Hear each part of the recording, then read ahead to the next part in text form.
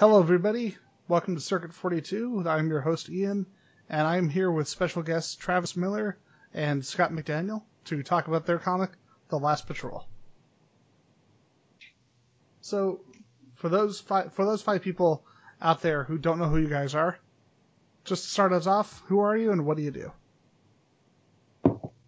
Well, my name is Travis. Hi, everybody.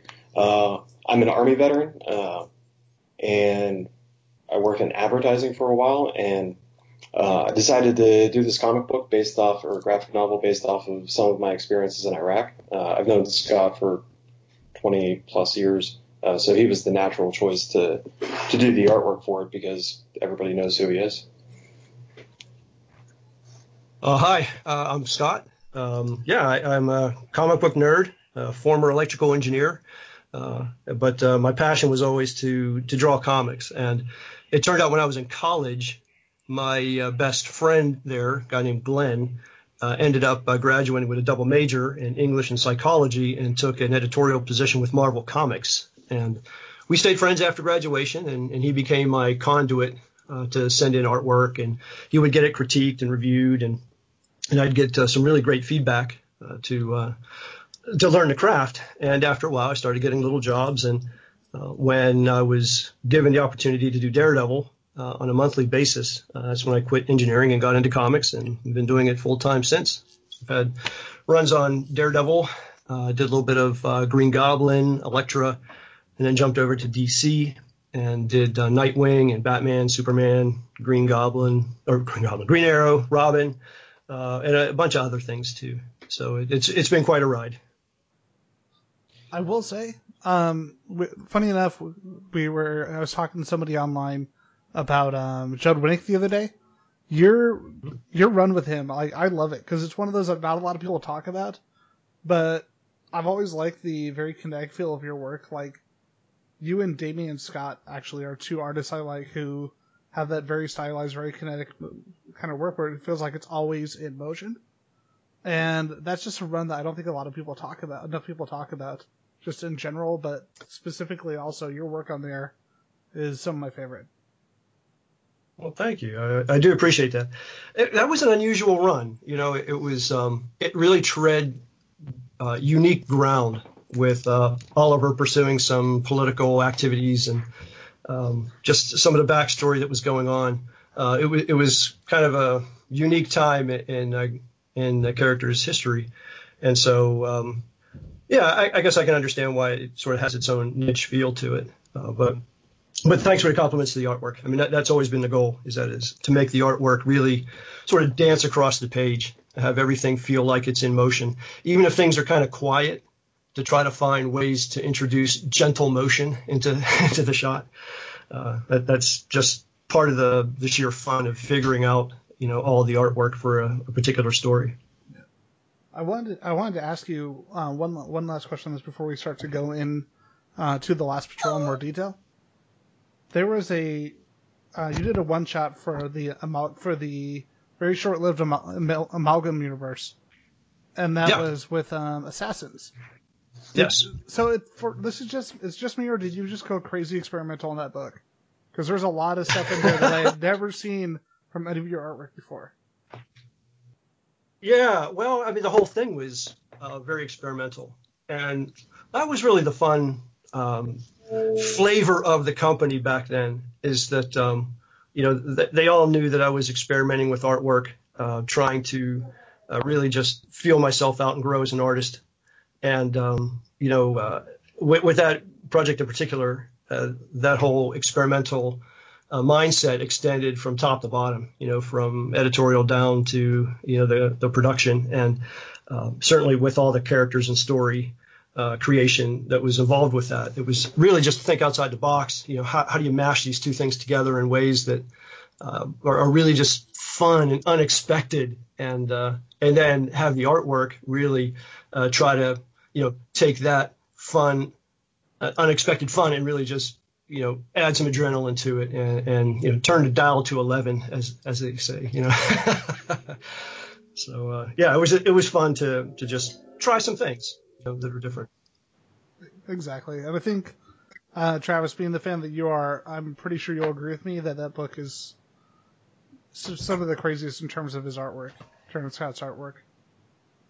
Yeah, I really loved it. It felt like a natural extension from Scott's work on the Electro miniseries, Root of Evil, where he was doing some really cool growth and development and experimental stuff, and that just kind of felt like a natural outlet.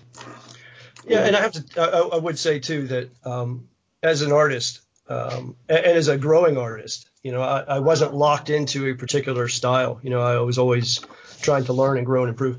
Every project that I took had really its own, I'm not sure what the right word is, but personality or zeitgeist. So, for example, Nightwing, very kinetic, young.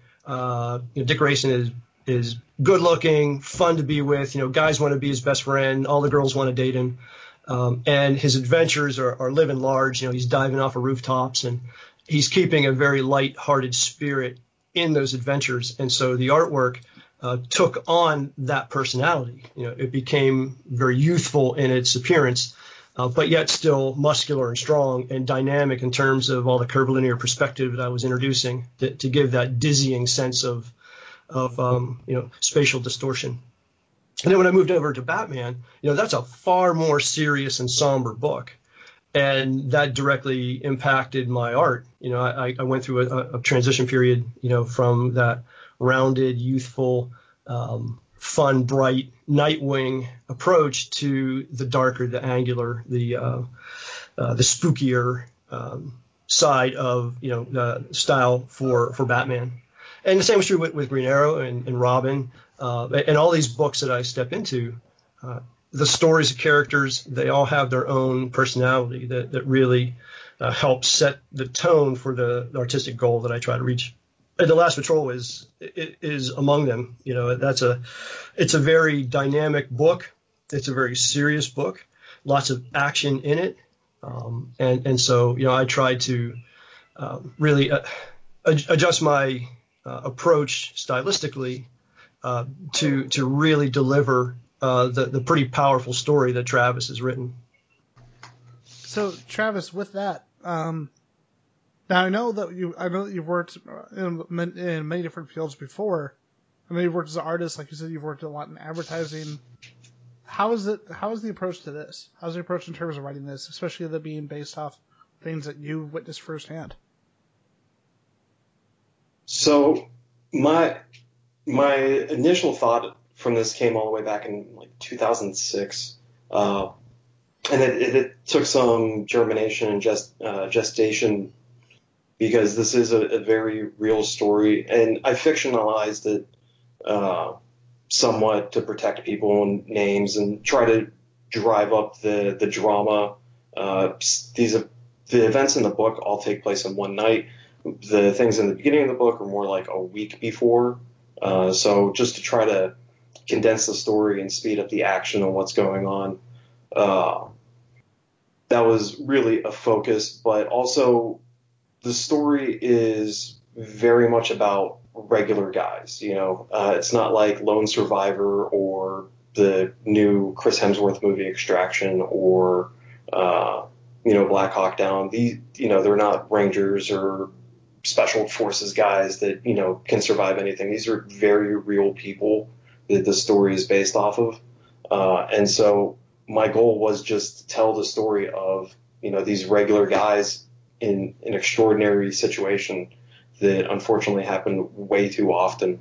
My time in the Army. If that answers the question. Definitely, and I really appreciate that, because I've come from a military family, and my mother, my father, they both served. So did both my grandfathers, and it was to the point where my second place I lived at I was renting it from a friend of mine. He was military as well, and he actually had to train a lot of the Afghani allies who were helping, and because of that, he saw stuff that he's just the most jovial guy ever. He kind of looks like if you took Brandon from the movie Up and made him an adult. That would be Eli. But he's permanently deaf in one ear because of something that happened while he was overseas, and he even said, there's stuff that you go through that really is hard to talk about. And he said, there's things that I just won't talk about.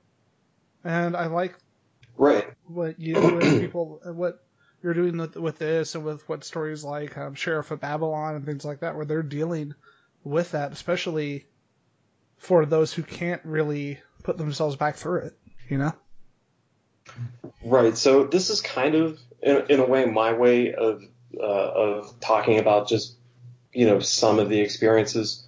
There are stories I'll never tell people, but maybe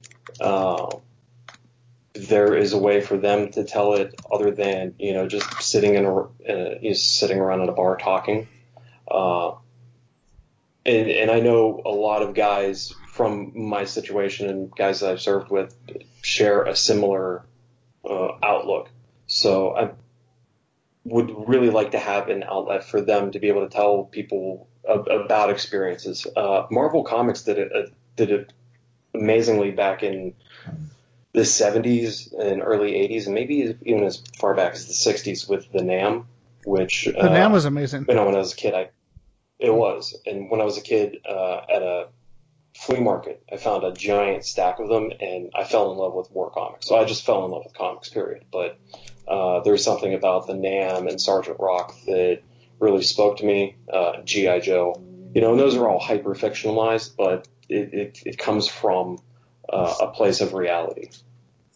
Funny thing is, I remember with the NAM, Doug Murray talked about it in an interview, and how that initial run by him before we all of a sudden started seeing the Punisher just pop up in the book, that was actually based directly off his time in Vietnam, and each issue was in real time based off of what happened to him. So like when it first started, at least, it was almost exactly like each month of his life put into a different issue while in the service. Yeah. But I've actually been rereading it on Marvel Unlimited, and then as soon as he left the book, I'm like, okay, I remember this was when it was bad, so I'm just going to stop right here.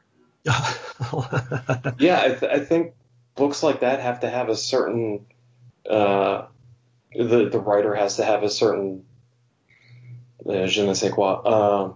It's authenticity. I mean, there has to be an authenticity to it. Yeah, you can't fake that kind of reality. You can't learn it from a book. That's really the only kind of writing, experiences that you have to live to be able to really tell well. Yeah, exactly. And like, I think I would be a terrible Batman writer because my mind doesn't work in the detective novel kind of way, but Ed Brubaker's does. What was that? I think that was my studio mate, Sonny the action puppy. Okay, I was like, Scott, did you have a stroke? Are you okay? Oh yeah, he doesn't like when I have the door closed. When he's inside, the door's closed. He wants out. Then when I close the door, he's outside. He wants in. So yeah, I'm trying to be quiet. I just took it as the natural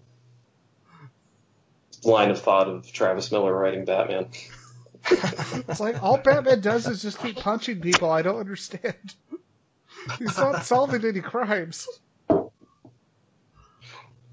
I would be the world's worst detective writer, but I digress.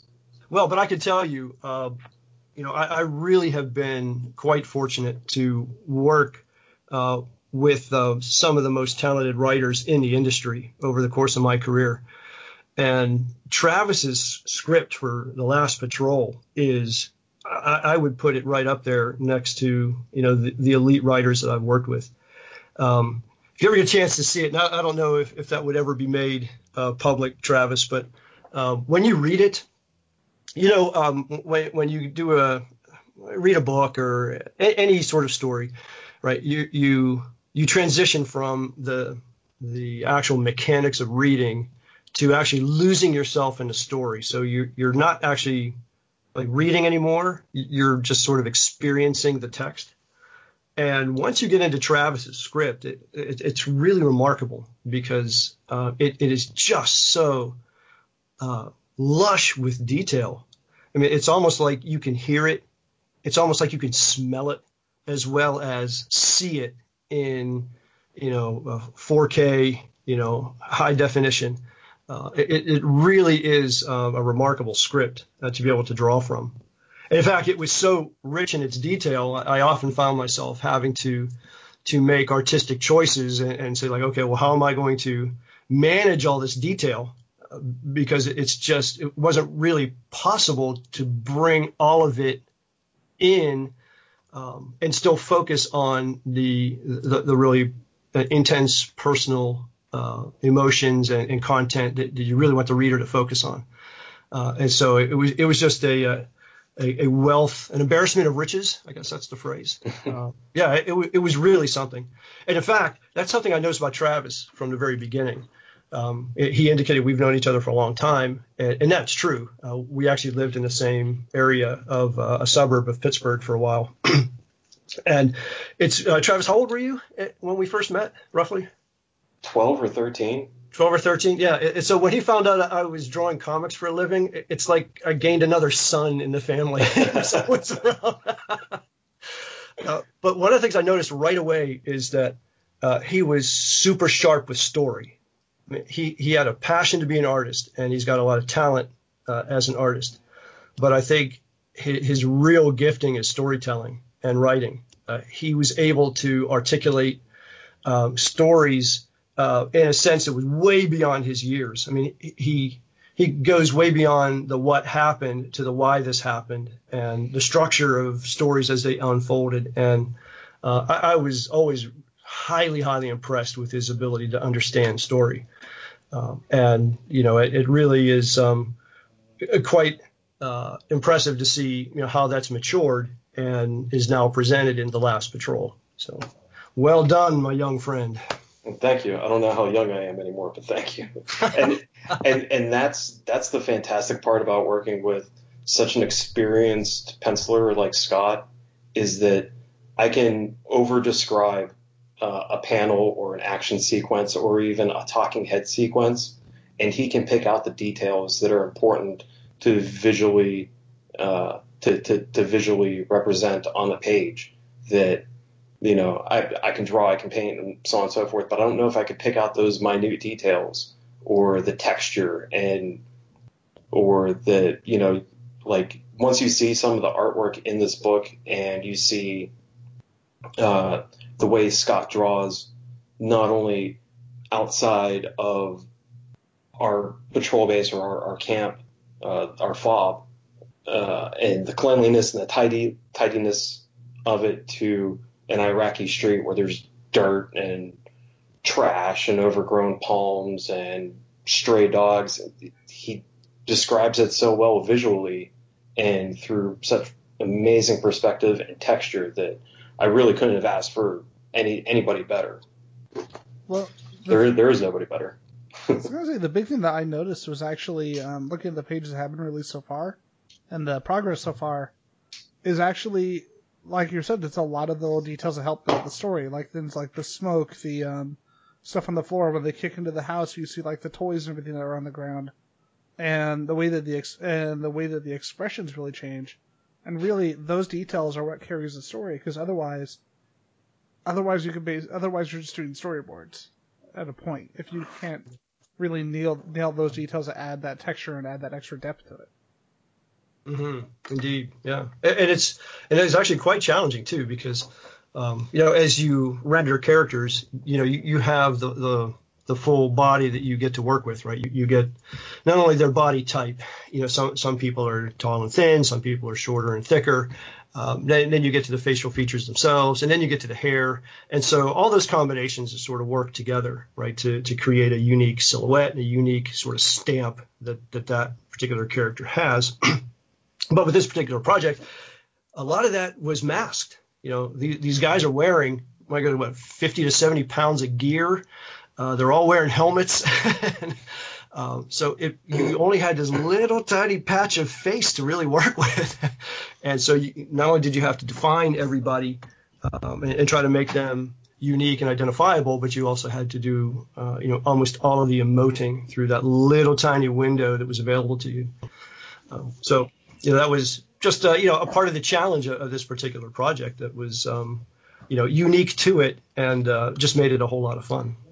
And funny enough, it kind of goes back to something that Travis said regarding when you referenced the movie Black Hawk Down, because I love that movie, but one of the big things is the fact that the actors really had to work extra hard to establish themselves throughout the film. Everybody did, because you've literally got a bunch of bald guys running around, and sometimes you can get like, if it wasn't done by a director nearly as clear in storytelling as someone like Ridley Scott, and you didn't have that kind of cast, it wouldn't have worked, because you wouldn't really know what's going on. Like if Michael Bay was doing it, that movie would have been a complete mess. But you had the right visualist working on it that adds to it. Sure. Yeah, I mean, and you look at something like Black Hawk Down with such a huge ensemble cast, you go back and you realize, oh my God, that guy was in it. Like Nicola Costa Waldau, who played Jaime Lannister in Game of Thrones, is in it, and it's almost you blink and he's gone. Or Ty Burrell from Modern Family is in it, blink and you miss him. But it wouldn't be the same movie without them. Mm-hmm.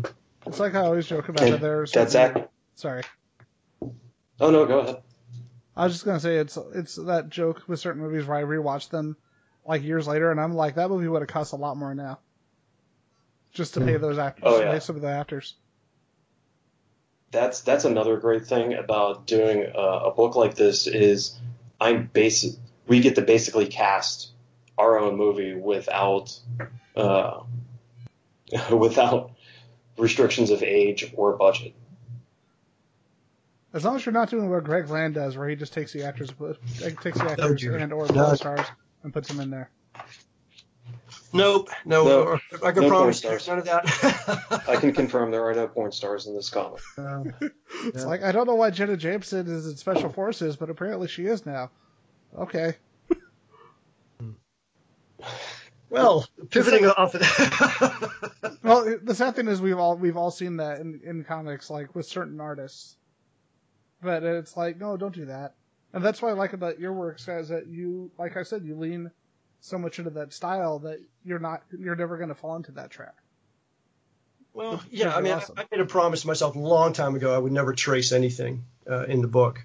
I've been influenced by style early in my career, and I promised myself I would never do that again as well. And so really, what you like to do is create a consistent interpretation of reality. How do you view the world, and how do you view this particular world, and how do you make that consistent, and then how do you make that exciting? And once you make those decisions, you just go. You create. You get in the zone and you just swing for the fences, and that's what I love to do. And personally for me, I find that artwork that is very photorealistic in its proportion and detail often just lacks that larger than life quality. When I draw figures in action, I am exaggerating anatomy. I am actually, arms and legs are pretty straight, but I tend to introduce a slight bend to them that conforms to the body flow of whatever action the figure is taking. And that leads to its kinetic energy and its fluid motion across the page. And then you enhance the musculature, right? I mean, you don't draw every muscle that exists in the human body. You take those major ones, the ones that look really cool, and you really pop those. And I mean, you end up with an image that is very dramatic when you first take it in, and that's what I'm seeking after. I'm looking for that dramatic power when you first lay eyes on an illustration. Exactly. And like with your artwork, one of the things I always notice is that it's stylized, but it's stylized consistently. It's not like some art. It's like you looking like. I think the difference between the stylized artwork and someone who just hasn't figured out everything yet is that consistency. That this kind of thing looks like this, works like this within its own space, within its own universe. And I think that's what really makes your artwork part of what makes your artwork stand out. But I wanted to ask you, because you talked about different styles, different looks. Mm-hmm. Who were some of the people that influenced you? Wow. Okay. Well, when I was a boy, my mother, she would go to flea markets and buy, stacks of comics, that had the title of the cover cut off, as part of the return policy back in the day. And so they would sell, like a brown bag full of comic books for a quarter or something. And so I would just take them and consume them. And some of my favorites were Jim Aparo and Mike Grell, Neil Adams, Bernie Wrightson, Gil Kane, guys in that generation of artists. And then sort of later on, it became like the Frank Miller and John Byrne. Who else was in that class? I'm drawing a blank now. A lot of John Buscema stuff I thought was really beautiful. His Conan stuff was just, I don't know, man. I lost myself in all that Conan stuff. I've been going back and reading his Wolverine. Sorry. No, what was that? I was saying I've been going back and reading his Wolverine run with Claremont from Marvel Comics Presents and the first issues of the Wolverine ongoing. Okay. Yeah. Yeah. So that was really it. When I was a kid, I would memorize a drawing. Jim Aparo, he was hands down my favorite Batman artist as a kid. And so I would draw like a cool Jim Aparo Batman, and I'd study it and I'd draw it at night. And then the next day I'd go into school and I'd reproduce it. I'd just be sitting at my desk and I'd draw this Jim Aparo Batman. And everybody would be like standing around me watching like, oh man, that's so cool. So I became known as, quote unquote, the artist, in class. And that was kind of cool. I love how you. Face similar problems. I was gonna say I love how you speak on this very casually, and then it's like, yeah, I can do that. I'm like, I'm gonna recreate this Batman, and I'm like, it's Batman. Do you see? He has a bat symbol that looks like a squirrel. No, it's Batman. I know what I'm doing. And then there's Scott, who's like, nah, I drew Batman in class the other day because I saw it in a picture and I drew it. And he's like, that's just pretty basic. And I'm like, nah, that's not basic. Yeah, so that was a lot of fun. But I learned a lot from that. I didn't copy their style, but reproducing those images as a kid, really did help me to start learning about proportion, head proportion, body proportion, and dynamic figures and all that stuff. And so, that just sort of got my toe in the door. And then I had to do some study, at some point you can't just coast on natural ability. At some point you have to actually determine to learn some things. And so I bought some books, and I bought a lot of the Byrne Hogarth books to see how he had broken down the human body. And lately, or not lately, but later, I bought some artists' books that were really nice. They were photographs of bodies and positions, and next to the body photograph was a medical drawing of the major and minor muscle groups that were mimicking that photograph, so that you could see exactly through the skin where those muscles were, and how they all sort of interrelated with each other, and so that was really, really helpful to fill in the gaps, because there's only so much you can learn by reproducing either comic art. That has its utility, but it ends at a pretty early point. And then you have to go to stuff like bodybuilding magazines, where you get that really exaggerated musculature, so you could see a lot of those connections and overlaps, and how it's all kind of intertwined.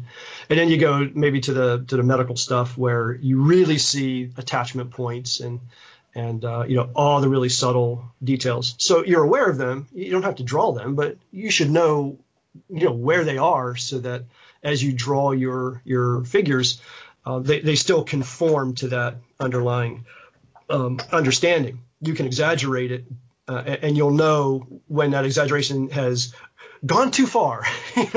When you start breaking some of the things underneath, then you'll know you should rein it in a bit. But yeah, that's the process that you have to go to. And so once you have all that as a working knowledge, and then it really gets fun, because then you begin to make your own mark. It's like, well, this is how I see figures, and this is how I see faces, and this is how I like to see them move. And this is the kind of car I like to see them sitting in and driving. And this is the kind of plane I like to see them flying. And these are the kind of buildings I like to see them jumping off of. And so, as you go and encounter all these different elements, you figure out how you like to see them. And then they become part of your toolkit. And then after a while, with enough experience, you really have that consistent world kind of figured out in your own head. And then you can really just go to town with it. And that's where it really gets super, super fun. Yeah, because it's very much about building not just your style as an artist and your work but your identity as an artist, really. Because if you're somebody who just, like, one of the big things I noticed with more forgettable artists, especially during the 90s, was that they would just ape other artists. And by doing it this way and by doing it the way artists, this is my opinion, there are other artists who don't do this, but in a way that artists should, that's how you create an identity and that's how you stand out. Mm-hmm. I agreed. There was a couple of dynamics early on. I think the studio system, I think, was really getting popular when Image broke off of Marvel, and those guys, the founders, had set up some studios. I think a number of them had. They would bring in artists and they would train artists, and the purpose of those artists were to help, the founder create product. And so, those young guys were learning in the style of the founder.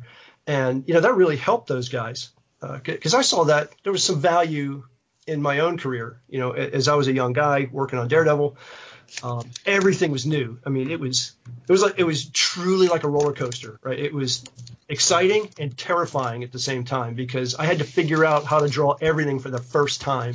Like every story page, something new I've never drawn before.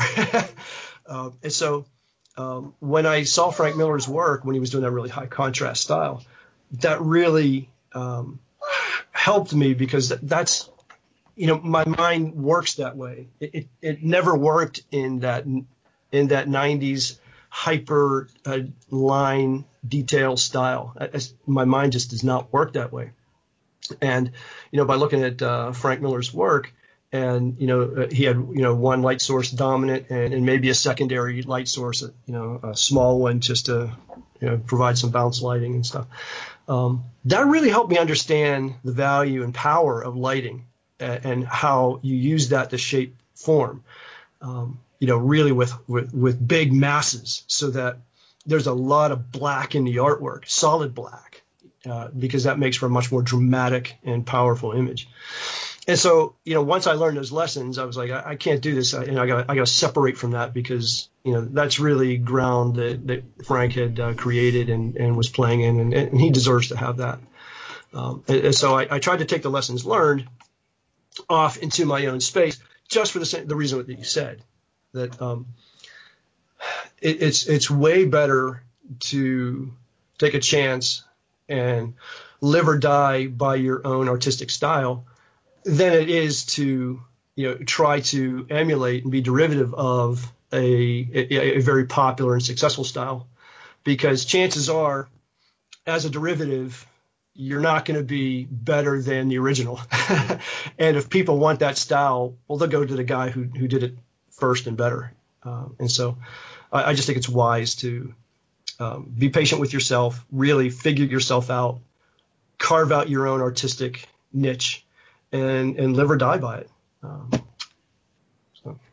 And it's definitely there. Like, you look at it, like a lot of the artists from that era, there seemed to be almost this. I want to get your guys' opinion on this too.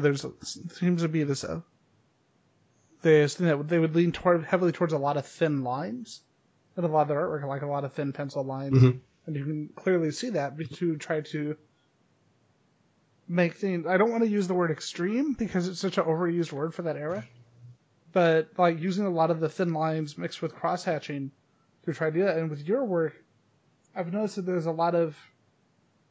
you create a lot of room for contrast, especially when working with your inkers. And I see a lot more of that and a lot less of like a lot of the thin pencil and cross hatching reliance I see from a lot of artists even still today. Oh, absolutely. Because my mind doesn't work that way. Interestingly, I don't know if I've ever said this publicly, but if you go back to Daredevil, oh goodness, is it 319? That was the start of Fall from Grace. Oh my goodness, Yeah. I'm showing my age. I think that's 319. I love the artwork on that.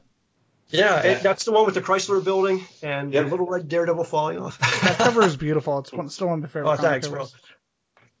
Yeah, well, a big shout out to Pat Garrahy. He was Ralph Macchio's assistant editor at the time, and he's a very artistic guy. And the core concept of doing these minimalistic covers was driven by Pat. And so we would together create these cover sketches and work through them. And so big shout out to Pat, because those covers were really, really striking. But in the middle of 319, you'll see like halfway through, I'm experimenting with as much liney detail as I think I could stomach for myself. And the other half of the book is the more high contrast style. And I'm trying to figure out like which path am I going to go? And I tried to do it in a way where I assigned the liney stuff to certain type of content in the story, and the more graphic content to another group of related content in the story. So it wasn't like helter-skelter throughout. It sort of made sense as you read through it. But through that experiment, it was clear to me that the high contrast way is the way my mind thinks. I think in terms of shapes, massive shapes defined by hard light sources and deep shadows. So bright highlights, deep shadows, and very minimal lighting. Not a lot of this spot lighting and bounce lighting and accent lighting. And there's red on this character and blue on this character and green over here, and these rim lights. And so it was like there was lights everywhere that you couldn't see in the artwork. It looked fantastic, but my brain just didn't process the scene that way, and so I decided to take that that Paul Galassi style, where it was a little cleaner in its line. But I do have to tell you, I think the style in which I chose to work is actually more difficult in a certain way than the liney work. And that is because there are a minimum of lines. Mistakes are far more visible.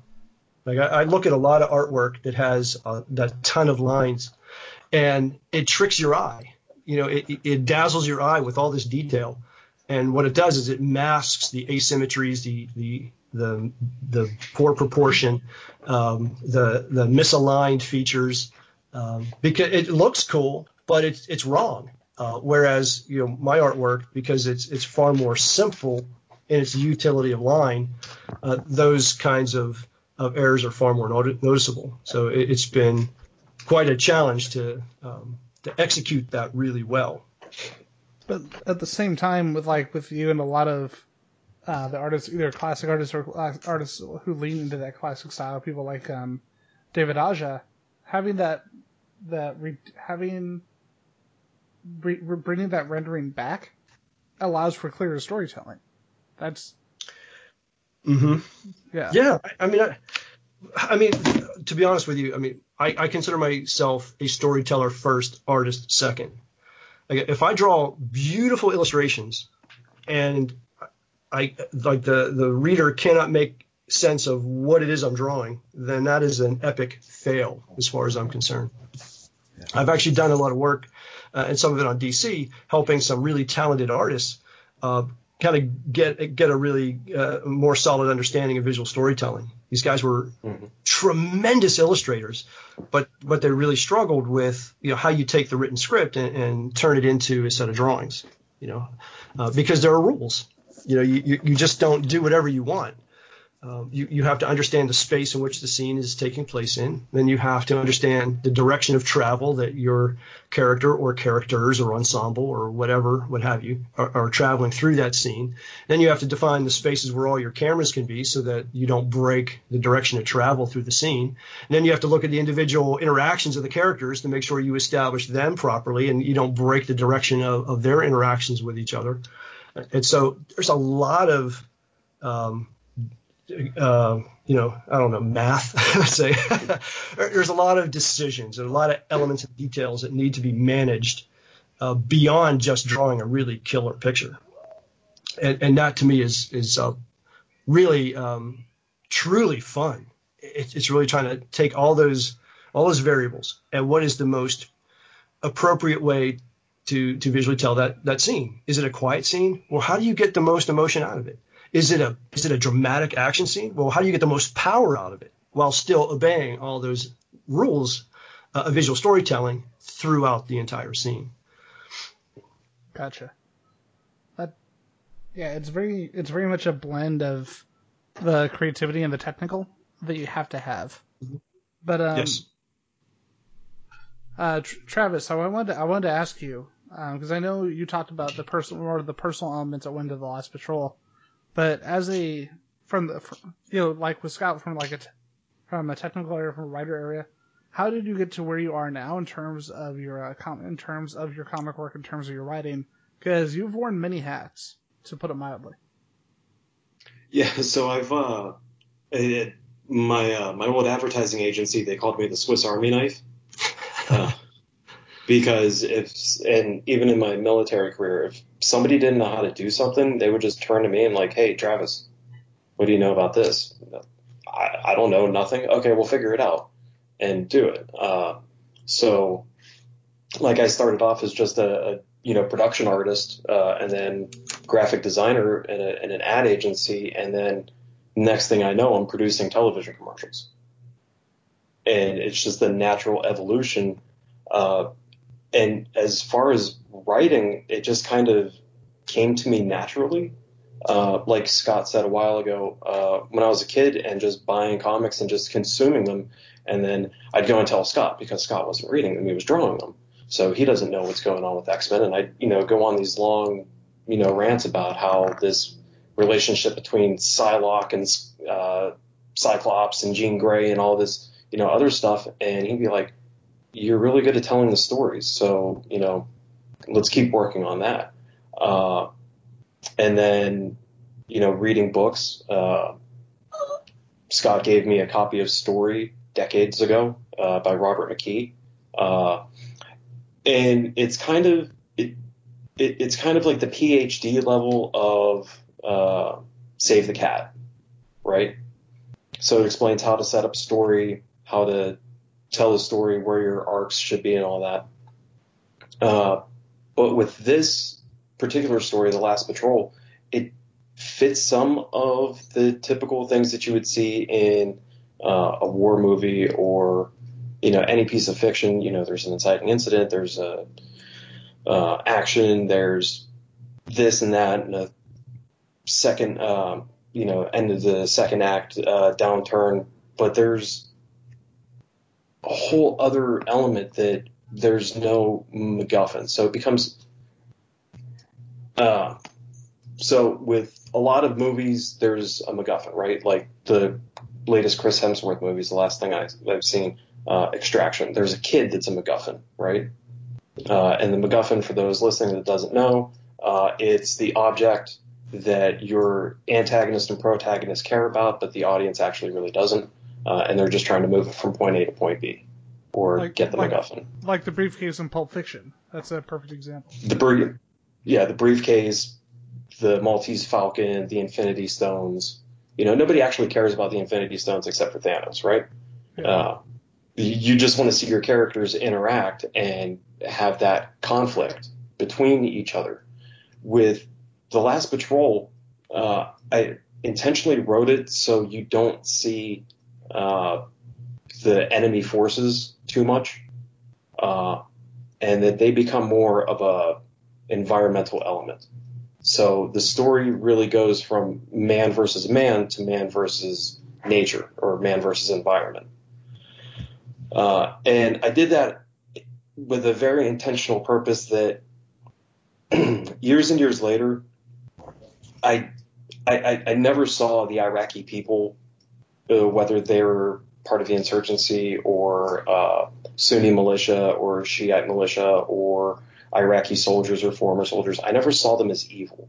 Uh, Throughout all of my deployments, I never saw them as evil. They're people with their own intentions and motivations, just like me. We just happen to be in opposition to each other. And so it was very important for the last patrol that I did not make them out to be evil. I actually didn't want to show them at all, but there's a point where you have to set up what's going on, right? So it's a very tricky thing as a writer to not have something that's pure, that is trying to hurt you, be interpreted as evil, right? One of my favorite genres is like zombie movies, because a zombie movie is never about the zombies. It's always about the antagonist protagonist interaction between each other, or man versus environment, because the zombies eventually just become an environmental hazard, right?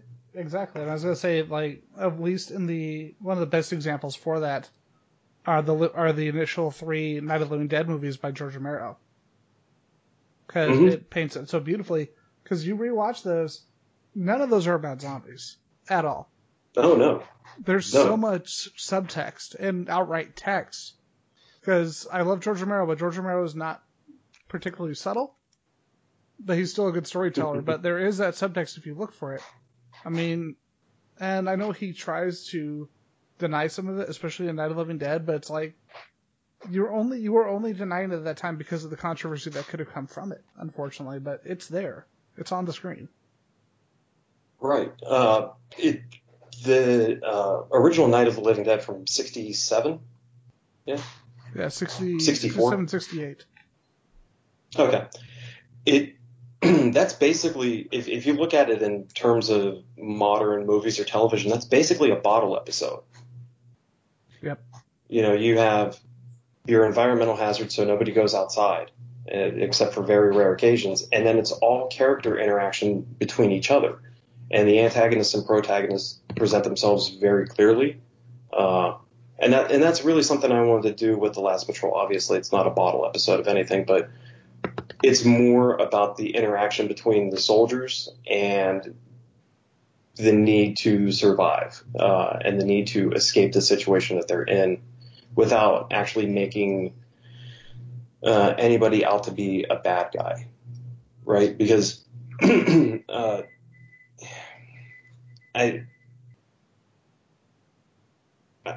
even though the Iraqi insurgency, and, you know, I was there for the initial invasion and, 2 years later and then 2 years after that, I never, sorry, I'm trying to find a way to put this. It's easier when you're a writer and you can just delete. Okay, go back. Well, can I interject for a second? Absolutely. Okay. I think one of the refreshing things that I found about it is that it's not a political story. Okay? What Travis said was actually was right on the money, that there's really interesting parallels between the motivation of some of the characters on the American side and some characters on the Iraqi side. And so what you have are people that are doing what they think is right, the things that they think that they have to do to survive. And it just so happens that those motivations are in direct conflict with each other. And so what you end up with is a far more human story than, just, gung ho America against the evil Iraqis. It's not quite, it's far more complicated than that. And I think far more interesting because of the way he chose to set up those conflicts. Exactly. Sometimes I can get a little too verbose and talk around myself. But it's interesting because you made them people, and that's the thing. They are in a sense. Much of the conflict takes that environmental danger, but you never lose sight of the fact that these things they're real people, and so there's a different level that you've added to them that I thought was pretty cool. I tried, especially with the opening scene, which, kind of sets up the entire story. A group of American soldiers conduct a raid on. Spoiler alert! Spoiler alert! Wait. Spoiler alert! You can go to Indiegogo and search The Last Patrol, and you can see the first 3 pages, so you can see what I'm talking about.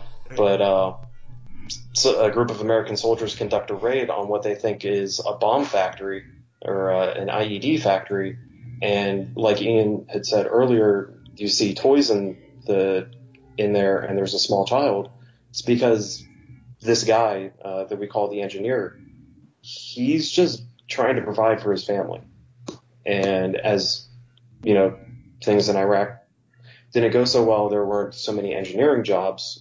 What's the point of building a bridge if it's just going to get blown up? So he did the only thing that he could to provide for his family. And that's a very human thing. It's a survival thing, and we use that to set up what's coming next, not just with the Iraqis, but with the American soldiers, that they're just trying to survive. And this is as real to life as I can get about that. I think it just adds so much to it, because while Assault on Precinct 13 is one of my favorite movies, you would not want to write something like this, like Assault on Precinct 13, where it's literally a bunch of faceless people outside trying to get us while we're inside. And right. Because you lose the reality, once you start doing that. Yeah, and it's very important for a story like this to be as grounded in reality as possible. Like I said, I fictionalized it to a degree and changed the timeline of some things to make more sense in the story. And I even wrote myself out of it so that I didn't come off as, making myself out to be some big damn hero or whatever. It's just so people don't focus on me as the writer, but there's me as the character in here that's just doing, what I have to. And, a cigar to whoever finds me. Exactly. So, I know you've talked about the Indiegogo page. Is there anywhere else that anyone can find any additional information on the story? Or is all that specifically focused on that page for right now? It's all focused directly on the page right now. And it's on Indiegogo.com. Just search The Last Patrol. We're running through June 1st. So all your listeners have time to check it out. And I'm going to be adding some more work to it, to the page, but really, the page is just to whet your appetite so that you can read this incredibly drawn book. I want to keep as much focus on that page as possible. Yeah. Or they can find me on Facebook, maybe. And what about I'd be happy to answer any questions. Awesome. And what about you, Scott? Where can people find my you? Studio mate was distracting me. Where can people find you and your work on this wonderful, wonderful place we call the internet? Oh, well, for the work on The Last Patrol, we want to be really careful and keep the distribution of that material, kind of under wraps, appropriately so. We don't want to give out too much information too soon. So the Indiegogo page is the place to go for that content. I have a website. It's www.scottmcdaniel.net. I have a huge section on my website of drawing comics. If you just scroll down, there's a section of what I do. There's some artwork that just sort of sample artwork from my career, different covers and things that I've done over the years. And it's just a huge section of drawing tutorials. How do you do dynamic figures? How do you do perspective? How do you design a character? How do you design a cover? And I've put together a huge section there that if you're an aspiring artist, that's a really good place that you could go and just sort of read through and spend some time there and really get to see what it takes from an insider's view of doing this work. And some social media stuff, but really, Facebook is probably my primary. My website is my primary for that content. Now, with that, have you guys talked about the possibility of any other future collaborations after The Last Patrol? Because I know this is being published as a graphic novel. Have you looked at any other projects that you guys might be thinking of after this?